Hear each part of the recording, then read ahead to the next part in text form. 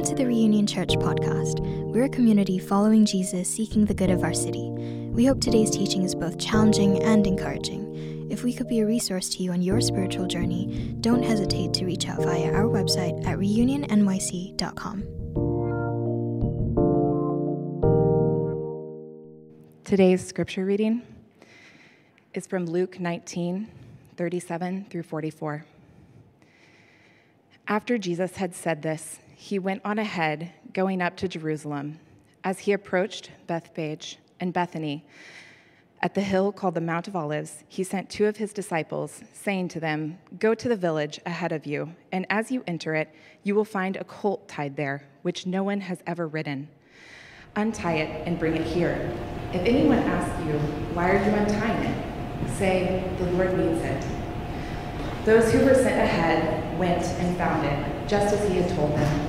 As they were untying the colt, its owners asked them, "Why are you untying the colt?" They replied, "The Lord needs it." They brought it to Jesus, threw their cloaks on the colt, and put Jesus on it.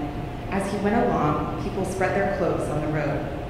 When he came near the place where the road goes down the Mount of Olives, the whole crowd of disciples began joyfully to praise God in loud voices for all the miracles they had seen. "Blessed is the King who comes in the name of the Lord. Peace in heaven and glory in the highest."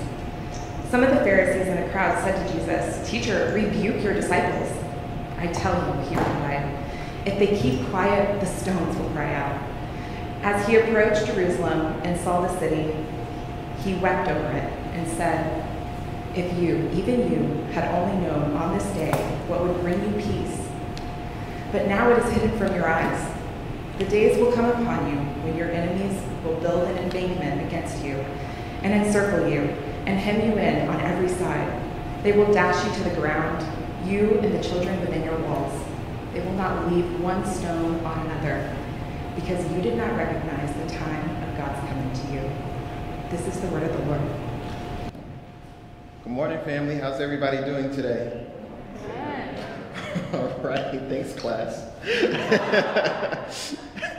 I want to welcome everybody here that's with us in the building, everybody that's tuning in at home. Thank you, Katie, for reading scripture, Paige and David for worship, and thank you, Josh, for leading worship. And today is Josh's birthday, so everybody give it up for Josh. Happy birthday, Josh. He didn't know I was putting him on the spot. But that was actually a very important moment, so thank you all for participating, because that's actually our sermon. You just preached it for me. It is. So let's pray. Father, let the words of my mouth and the meditations of my heart be acceptable in thy sight. Let this be for your glory, and I pray that you open up our hearts and our minds to receive from you, dear Heavenly Father, that which you have to say. Lord, word in my mouth, Lord, let your Holy Spirit flow, and you get all the glory. In Jesus' name, amen. So today we're going to be talking about the spiritual discipline of celebration, kind of like we just did a couple seconds ago. It's one of my favorites, and it's really been formative in my life. But even outside of the spiritual sense, I just really love to celebrate. Anyone that knows me knows I love a good turn up, and I'm always down for the get down. This week was no exception. This week, for those of you that know, my wife, my lovely wife, Rachel, that's her. She recently stepped out in a huge leap of faith and started her own life coaching business.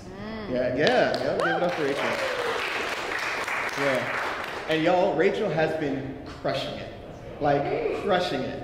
All right, I'm just so proud of her. So this week, I was like, you know what? I was like, get dressed. We going out tonight. All right? And we're going to celebrate all of your success and accomplishments. And she's like, oh, okay.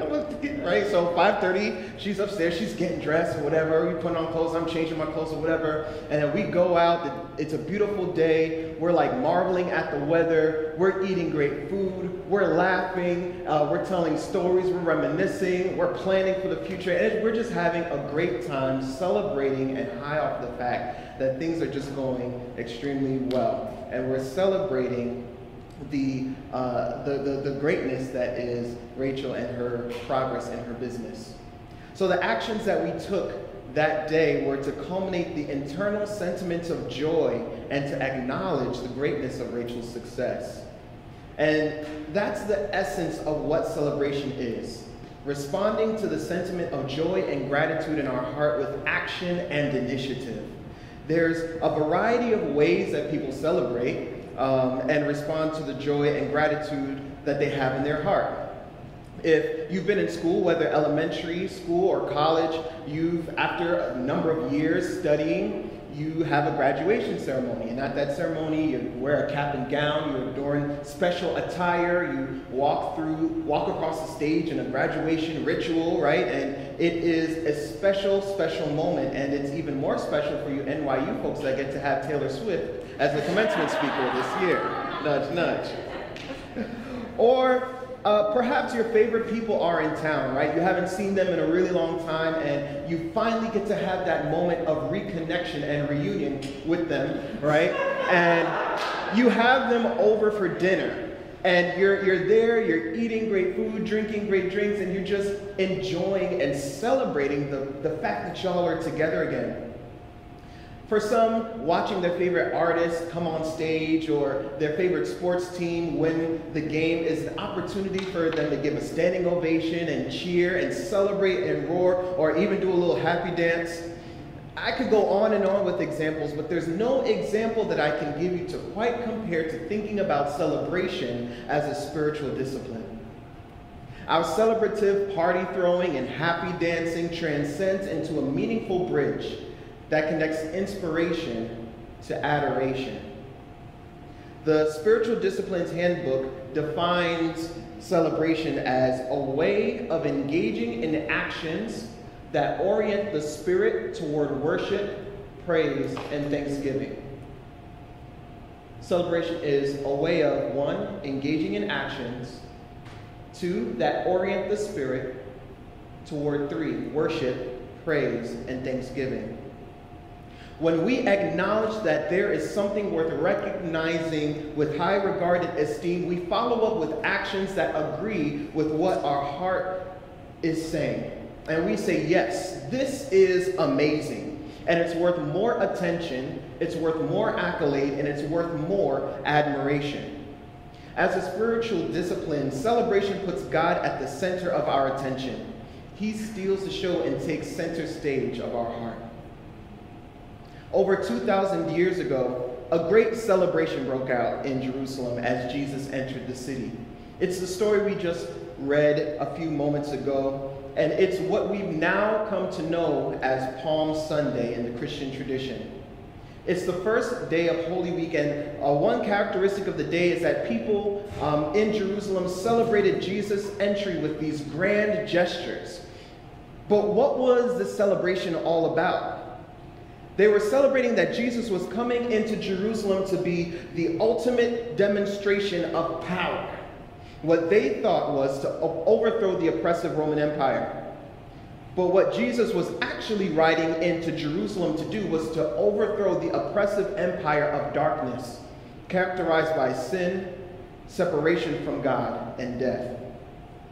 This epic overthrow would take place through his sacrificial death on the cross and his miraculous resurrection from the grave. Jesus rode into town by way of celebration, fully aware that before the end of that week, he would be dying a brutal, painful death for our very own sins. We already read the story from Luke's standpoint, thank you, Katie, but I want us to take a look at Matthew's version of the story because it allows us to add in some other perspective as well. Luke captures the bulk of the story, and we're going to pick up at the point where he left off, where Jesus is riding in on the donkey. Matthew. It says Mark. It should say Matthew. Whoops. It says, this took place to fulfill what was spoken through the prophet. Say to daughter Zion, see, your king comes to you, gentle and riding on a donkey, and on a colt, the foal of a donkey. The disciples went and did as Jesus instructed them. They brought the donkey and the colt, placed their cloaks on them for Jesus to sit on, and a very large crowd spread their cloaks on the road, while others cut branches from the trees and spread them on the road. The crowds that went ahead of him and those that followed shouted, "Hosanna to the Son of David! Blessed is he who comes in the name of the Lord! Hosanna in the highest!" When Jesus entered Jerusalem, the whole city was stirred and asked, "Who is this?" The crowds answered, "This is Jesus, the prophet from Nazareth in Galilee." Wow, what a celebration fit for a noble king. Jesus didn't enter Jerusalem as a king. It was fit for a king, but Jesus didn't enter Jerusalem as this king that's going to take political power and overthrow an empire. Jesus is riding in on a donkey as an act of royalty and humility. If Jesus was coming into town as a king, he would have likely ridden on a big war horse or a regal animal that demonstrates power and authority. But Jesus came in as a prince, the Prince of Peace, riding in on a donkey as humble princes do. And the moment took place as a fulfillment of prophecy in Zechariah, which talks about Israel's promised king coming into them on a donkey. So I could understand their confusion. Hello.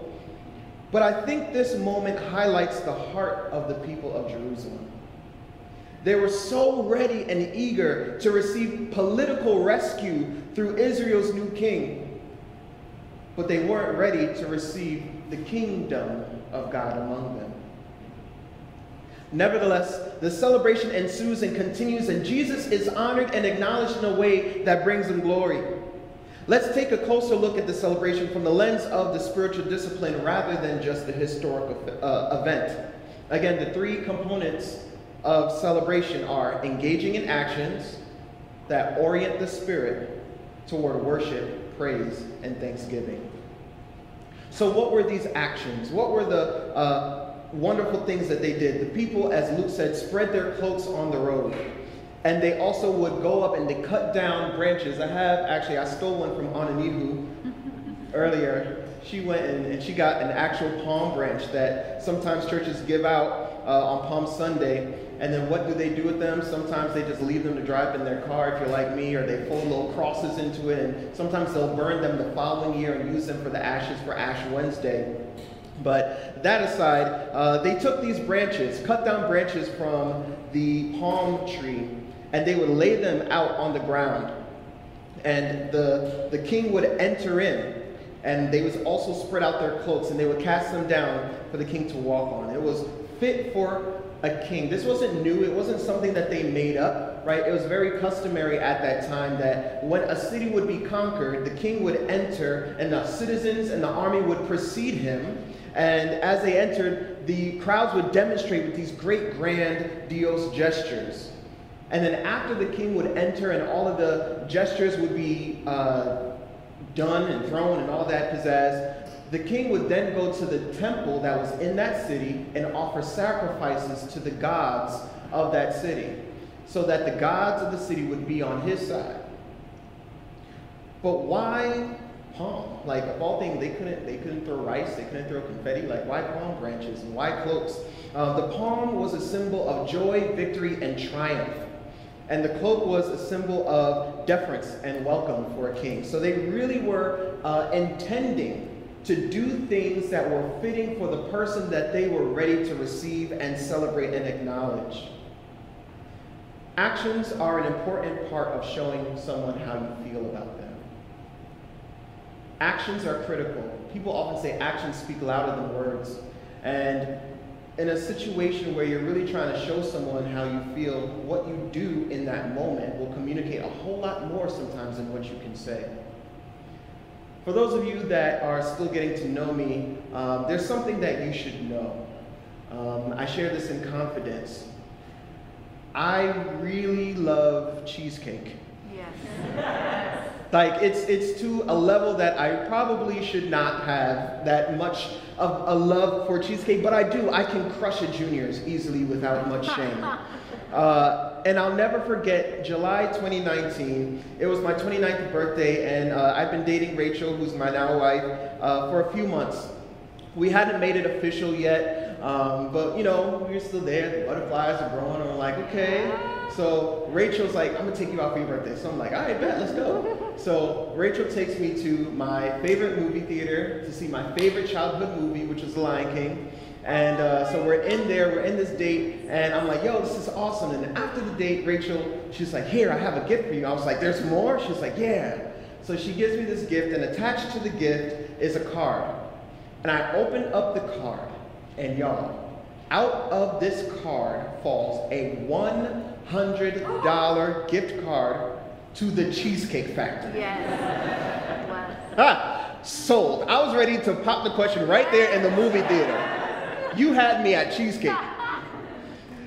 I really, really, really appreciated that so much.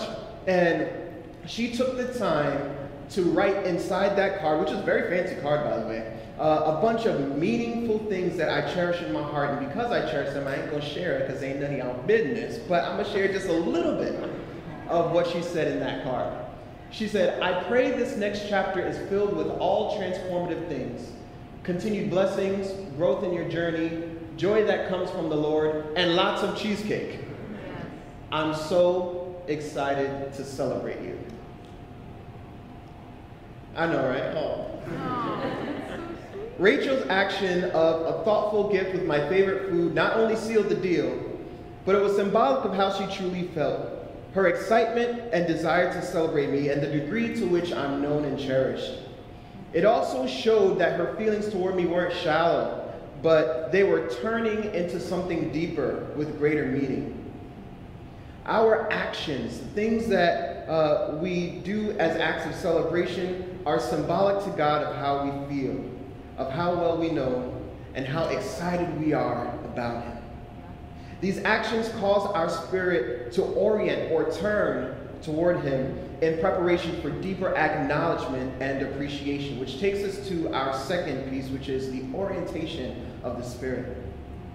So let's look at Scripture one more time. Luke 19:37, it says this: when He came near the place where the road goes down the Mount of Olives, the whole crowd of disciples began joyfully to praise God in loud voices for all the miracles they had seen. This is where we see that orientation of the Spirit. This is where we see the turning point in the celebration, right? As Jesus is drawing near, there's something that oriented their spirit toward praise. Something happened internally between their palm and cloak laying and Jesus drawing near and their shouts of joy and their words of affirmation. Something happened in the mix that couldn't quite be seen, but it was felt enough to cause the celebration to go to the next level. Jesus drawing close had meaning. There was an internal meaning-making process that made something click that caused their actions to escalate into shouts of praise. And for celebration to happen in our lives, something has to click. The moment that your awareness of God's love is so vivid for you is a potential click. It's the moment where the knowledge of your sin pales in comparison to the sacrifice of Christ. It'll click. It's the moment when you've been running from God only to realize that He's been chasing after you the entire time. It allows your soul to click. Celebration happens when it clicks. Who God is, what He's done, and who we are in light of His love for us. So what about you? What are the gestures, what are the actions that can make it click for you? What gestures and initiatives facilitate your heart's turning toward praise, thanksgiving, and worship? Across the Lenten season, if you've been here with us, we've journeyed across a couple of disciplines that can lead us down the path of celebration. Fasting, silence, solitude, contemplation, prayer, confession, worship. Yes, worship can lead to even deeper worship. Actions like this can certainly facilitate the celebration process, but it can also be things like serving others in your community that are in need. It could be sharing a meal with a friend or speaking to someone that exists at the margins that's often overlooked, or donating to justice causes. The list goes on and on and on, but whichever you decide, allow yourself to be fully in the moment and allow the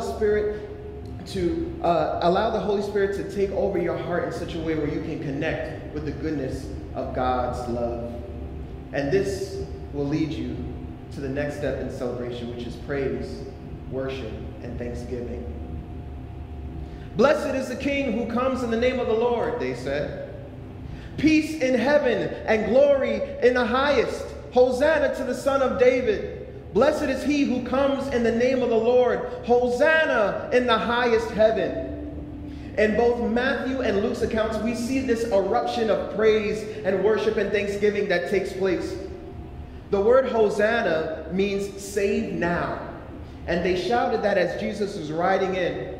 And the root word talks about a deep, desperate cry for help, like a pleading for someone that's crying out. So while they're shouting, they're pleading out for this desperate cry of help from these people that were suffering oppression. So this wasn't just a random celebration or happenstance. This was built up from years and years and generations of hope. This was built up for generations of anticipation, built up from years and generations of oppression and miracles and actions and orientations of the Spirit. All of the circumstances of life, both good and bad, can build up to celebration of God's presence and goodness. Whether it's lamentation or love, there's room for celebration. Whether it's a cry of joy or cries for justice, there's room for celebration. Whether you wave your hands in praise or you wave your hands asking for rescue, there is an avenue in there for celebration. In all things, always, and sometimes in advance, celebrate God's arrival to your heart and situation.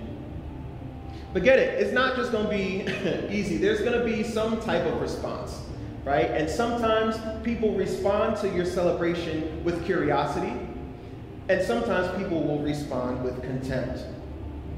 You might have experienced this in life. Let's say you hit a big milestone or something really cool happens to you, or it's your moment to shine, your moment to really be celebrated and for people to show up and be happy for you. You will have those people in your corner that show up and they're like cheering you on and they're rooting you, they're pushing you, they have your back, right?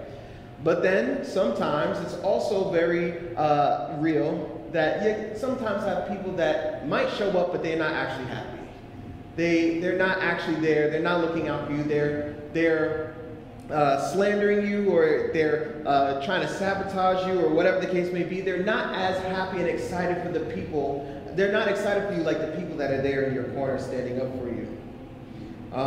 And the same is in the scriptures. On Matthew's account, we see that the celebration breeded a sense of curiosity. They were like, who is this? Who is this person? What is this person doing that's causing all of this celebration, all of this ruckus, all of this noise? And they responded, this is Jesus, the prophet from Nazareth in Galilee. But Luke allowed us to be able to see the other side of it. And you have the Pharisees that are shouting out and saying, Jesus, tell your people to be quiet. Tell your people to be still. Tell your people that they're making too much noise. They're causing too much of a stir. And the main contempt in their heart comes from knowing that after all of their slander, out of all of their trying to entrap Jesus and try to get him arrested and trying to get him killed, it did not stop people from celebrating. It did not stop people from acknowledging Jesus. It did not stop Jesus from proceeding with what it was that he knew that he came here to earth to fulfill. So our celebration, our worship, our exclamation and accolade to the Lord is a signal to the adversary that we have not been defeated by your schemes, we have not been conquered by sin, and we will not succumb to the world's pressure. We will still celebrate. Why? Why will we still celebrate with all that it is that we have to carry on our shoulders? And the truth is, just kind of like the Lord said when he called those folks to go secure the donkey for him, the Lord has need of it. Our celebration is a testament to the coming of the Savior and the power of the resurrection. Our celebration is powerful and speaks to the fact that the goodness of the Lord shall be declared. It's so important, and he is so in need of it, so much so that he said that the rocks will cry out if I tell these people to be quiet. Now, I've always heard this verse in church growing up said, if you don't praise Jesus, the rocks will instead. Am I alone? Did anybody else hear that phrase once or twice? It was always used almost like as a pressure phrase or a shame-inducing phrase to make you clap a little louder or sing a little more or what have you. But it's used in that manner. But Jesus is saying something way more profound here than just saying, like, no matter what, someone's going to praise me. It's bigger than that. Jesus is saying that even if these people can't praise me, I will still get the glory. All of creation is going to acknowledge that Jesus Christ is Lord. When Jesus returns, he's not just coming back to create new bodies. He's coming back to create a new heaven and a new earth. All of creation will be restored unto God. So even if the inanimate objects that are resting on the soil, they will be a part of the creation story. Even us in our bodies, we will receive new ones. All of creation sings the praises of our God. So we would think that such a triumphal celebration like this would be free from any degree of sadness from the guest of honor, but this certainly wasn't the case for Jesus. With all of this cheer, with all of this celebration, we still see a sad, conflicted Savior. Somebody say, it's my party. I'll cry if I want to.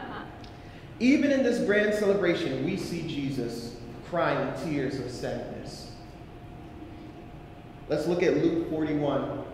It says, as he, Jesus, approached Jerusalem and saw the city, he wept over it and said, if you, even you, had only known on this day what would bring you peace. But now it's hidden from your eyes. The days will come upon you where your enemies will build an embankment against you and encircle you and hem you in on every side. They'll dash you to the ground, you and the children within your walls. They will not leave one stone on another because you did not recognize the time of God's coming to you. If you only knew, those words are chilling. If you only knew on this day what would bring you peace. If you only knew that I have come to save you, you would be joining in the celebration too. If you only knew how much I loved you and cared for you, you would have an eruption of praise that these other folks can have too. If you only knew, if you only knew. Sometimes we fail to see the goodness of Jesus in our lives and we miss out on the celebration.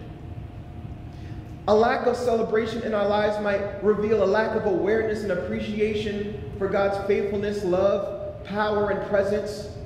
Or it might just make us more cognizant of the human reality of what it is that we're bearing and what we're dealing with and the weight of it all. But God, I'm so angry that if you only knew how much I could bring you peace. But God, everything in my life is going wrong. If you only knew how much I could bring you peace. But God, it's so much easier just to follow rules and traditions and legalism and rituals and work my way into your love because then it's something that I'm in control of. If you only knew how much I could bring you peace. But God, I'm trying to tell you, like, my sin, it's really bad. It's not like bad, it's like bad. Like, it's bad. I can't even talk about it. I'm so ashamed. So if you only knew how much my love, my power, my sacrifice could bring you peace. Jesus, the all-powerful, conquering one who comes to give you peace. And he comes to do that from an unconditional love and with certain salvation. So what's raining on the parade? What's holding you back from fully acting out in a free flow of gratitude in the Spirit? God wants you to recognize, acknowledge, and celebrate his arrival in your life. This is displayed all throughout Scripture. He's always wanted celebration. He's always called for people to celebrate and acknowledge him. When he was born, even the stars in the sky acknowledged him and pointed to where he was, and folks followed to celebrate him in the manger. But then on the other hand, we see his anguish and we see his grief when people fail to celebrate him. We see Jesus weeping here in our Scripture, but this is not the first time we see Jesus crying. The other time that we see Jesus in Scripture crying is in the shortest scripture in the Bible. Jesus wept. It's the shortest verse. And Jesus wept when his friend Lazarus died. And he was in the tomb. He was already rotting and stinking. They called out to Jesus, "Jesus, come, so my brother might not die," but he died. Jesus took his time, took him 4 days to get there. And when he arrived, he started to cry. They criticized him. They were like, "Why did you take so long? If you would have just been here, maybe our brother would still be alive. Why did you take so long?" Jesus wept. He didn't weep that day because his friend died and he was grieving.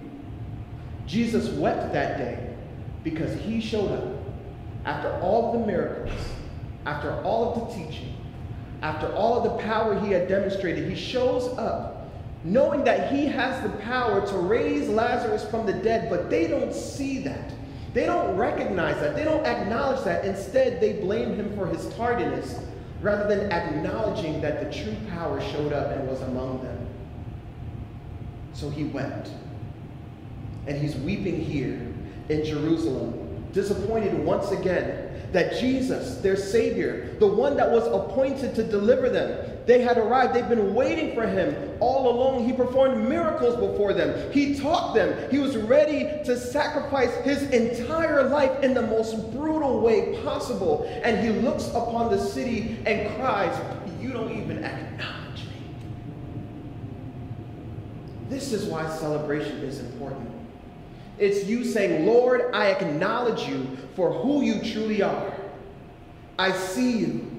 I acknowledge your love and your power, and I'm grateful. I put my hope and trust in you." This is celebration. So what do we do with this? Knowing that God is looking for us to acknowledge him, bearing the potential public criticism for doing so, and seeing the pain in his eyes when we don't, what do we do? We engage in actions that orient our spirit toward worship, praise, and thanksgiving. This week is Holy Week, and there's no better time in the entire calendar to celebrate the fact that Jesus came to die for us, and he was raised from the dead. On Friday, we acknowledge that Jesus Christ we acknowledge his death on the cross for our sins. And on Sunday, we acknowledge his resurrection from the dead. But over 2,000 years ago, on a Thursday, the night he was betrayed and given over to be killed the next day, Jesus instituted a celebration. It came in the form of a meal that we now know today as communion. He knew he was dying, but he wanted to leave his disciples with a means to remember and acknowledge his love and teaching and sacrifice. So they engaged in actions. He took bread, right? Bread from the table, and he broke it. And he said, "This is my body broken for you. Take, eat. Do this in remembrance of me." And he performed more actions. He took a cup, and the cup had wine in it. And he said, "This cup is the new covenant in my blood, which is poured out for the forgiveness of your sins." These actions that Jesus did, these actions gave simple food items new meaning. And these actions turned their spirit toward remembrance and praise. And they left that meal singing hymns. We get to celebrate Jesus in the same way today through communion. We have an opportunity, as often as we can, to celebrate Jesus, and one of the ways is through this sacrament. We engage in this action. For those of us that have put their faith in Jesus Christ, this is our way to remember exactly what it is that he did for us. And even if you're not quite there in your walk and in your journey, you can still have a moment in this celebration that we're about to participate in too. This is a moment of reflection and contemplation, peace and stillness in where that journey has taken you along the way. What have been the bumps in the road in the celebration? What's potentially hindering you? What resistance do you have? All of it is part of an action that can lead us to a turning of the Spirit. So I want us to do this together. You can peel back the top layer of your cup and grab this bread. And Jesus took this action. He said that this is my body, which was broken for you. He broke it. And he gave it to the disciples. And he said, take, eat. Do this in remembrance of me.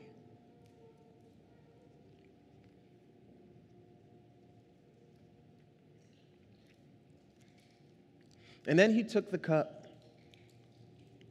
And he said, this is the new covenant in my blood.